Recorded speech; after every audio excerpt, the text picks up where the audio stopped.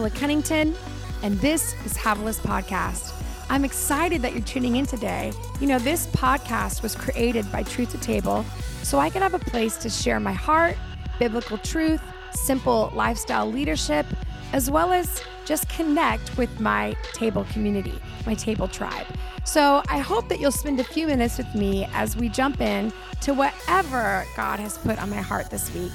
And don't forget that you're never too far gone from where God wants to take you. You are loved, you are seen, and He wants to desperately know everything about you. I love you guys. Thanks for listening. Let's jump into this. But this week, I want to talk to you about what else is in your yard, and I want to remind you of a few things. And that is, the first scripture I want to take you to is in 1 Corinthians chapter 10.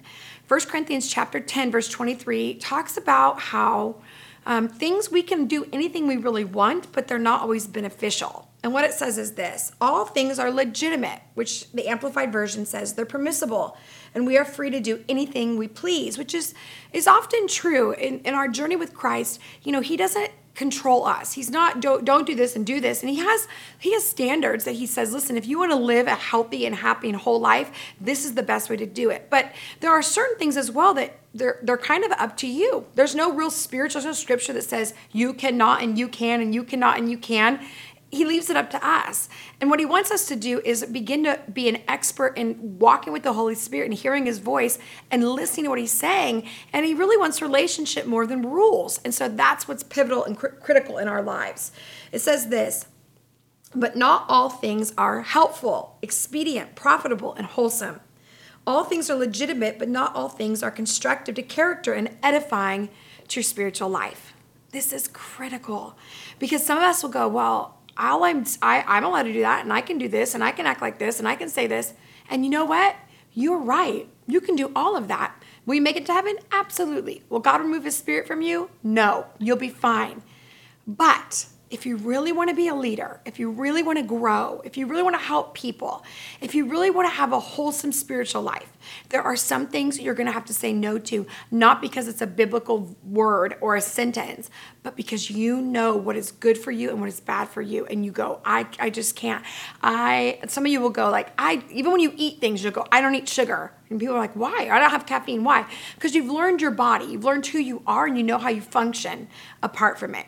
And we don't judge that. We're like, oh, that's who you are. And then somebody else has some sugar, and we don't judge that either because that's how they've chosen to function. So it's the same way in our spiritual lives. It's not to bring judgment on others. It's just to be able to steward our lives really well. I hope that makes sense. Okay, so here's what I want to show you is doing everything. We can do a lot of things, but we're not necessarily called to do all things. And we will end up being bankrupt emotionally and spiritually and physically if we just do everything in front of us. And so if we try to do all things, it will eventually hurt us. And I know that. I had ulcers at 23. I had postpartum depression at 29 and 31 and 35. So I am very aware that I don't have a lot of internal limits, and I have to actually study myself and have some really good community around me for me to listen to those limits and go, okay, this is what I'm able to do and what I'm not able to do. Proverbs 25:28 says, like a city whose walls are broken down is a man who lacks self-control. Now, part of caring for ourselves really well is believing ourselves when we say yes and no. And I don't have time to talk all about this, but having internal boundaries is a place where we should be able to tell ourselves no and we listen to it. And what I find a lot of times is the more that we listen to the Holy Spirit and we actually follow through with what God's asked us to do, we begin to belong to ourselves and we begin to grow confidence.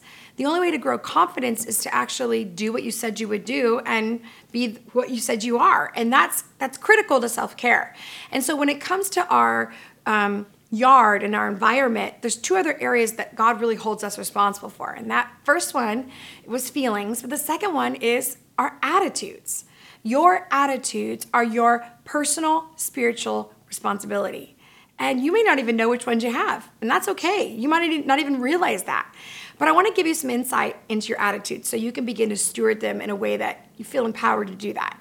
First of all, your attitudes come from your core values and your belief systems. So attitudes aren't just something that we feel about life. It's something that we think about life. It's what we believe about life. And some of us grew up in homes where there was an attitude about certain types of people or certain types of education or religious beliefs. And we've adopted those, and that's become us. But it's really grounded in a belief system and a core value that we've been around. Others of us, we've never really checked certain attitudes. We have kind of propensities in our own attitudes, or we are maybe more pessimistic, or we're more critical, or whatever it is, and we just have an attitude that kind of goes along with that. And so what you want to do is, as you begin to surrender your whole life to Christ, you want to take your attitudes and you want to say, okay, is this biblical? Does this attitude line up with Christ? Like, if everything is bad and negative and I'm never going to get there, but I serve a God that says all things are possible and he came to give us hope and life, then that attitude is not in line with my biblical belief. Does that make sense?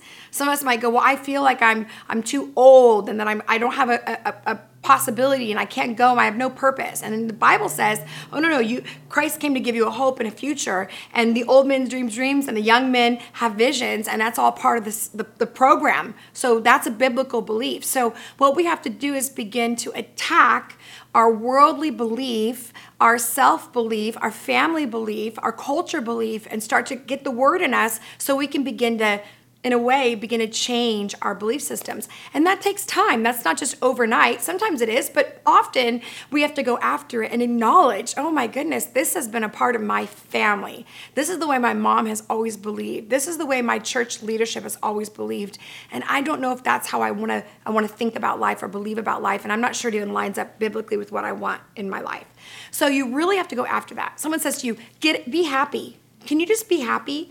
How long does that last? Like 5 minutes, 10 minutes. But when we actually begin to go after our core belief, like gratitude and joy and peace and the fruits of the Spirit, which means us hanging out with the Holy Spirit, begins to develop character and qualities and belief systems that we would not normally have outside of Him. All of a sudden we begin to have this rich fruit around us, and we have self-control and kindness and joy and hope and all these things that are It's really the Holy Spirit rubbing off on us.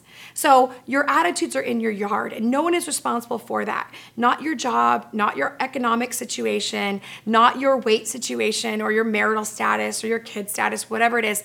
Those are all circumstances, but your attitude is within your control, and it's within your yard, and you are responsible to honor the Lord with your attitude.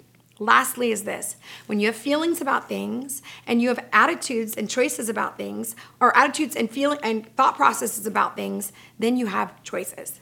And your choices are in your yard. You are fully responsible for the choices that you've made. Some of us, that is like the worst thing we've heard all day. Because we're like, no, don't tell me that this marriage was my choice. Don't tell me this kid was my choice. Don't tell me. And oftentimes what will happen is we assume that if we dismiss the responsibility for the choice, it will become less painful. But what we don't understand is the moment we take responsibility for the choice is the moment we get our power back. Like, okay, I chose this person to marry. I chose to have a baby. I chose to be in a relationship. I chose to take this job. I chose whatever it is. And whether it's painful or it's hopeful, it doesn't matter. If we take responsibility for that, then we can go from there. Every time we give away our choices, we give away our power. And the moment we give away our power, then we're waiting for someone else to participate. And the way that I like to say it is this: Christ came to give you an abundant life, and He wants you to be able to live that abundant life without anyone else participating. That's the critical part to us being whole. That's the critical part from us being at pits of pain in childhood, and we make that choice to grow up and to be healed and to forgive, and we begin to climb out of that pit. Then we get to care for our lives, and part of caring for our yard is understanding that our choices were our choices, but we get to make every single choice from here on out, and we get our power back. So how do we get back to our power from pain? I want to remind you of this. Part of climbing out of pits of pain can be overwhelming, but you're called to be an overcomer. Part of life gives us pain, but you're called to dream again. Some of us get stuck in places of being paralyzed by pain, but God wants to come and revive your heart, revive your thought process, so you can begin to grow in Him again and live this abundant life He came to give you. Some of us, we haven't offered forgiveness to others or really ourselves.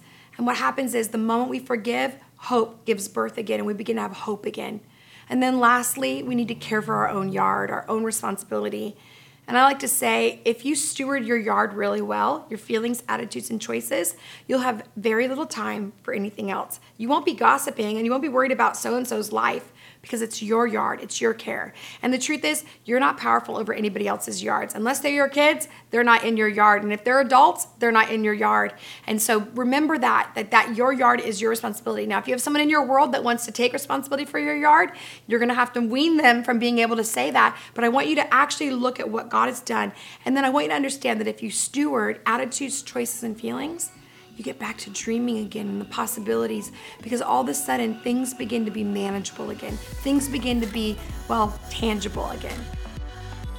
Well, I hope that really blessed your life. I hope that everything God was trying to get to you, you grabbed a hold of.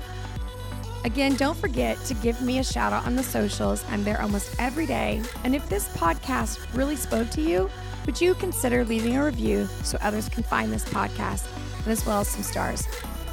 I hope you have a great day, and I'll catch you next time.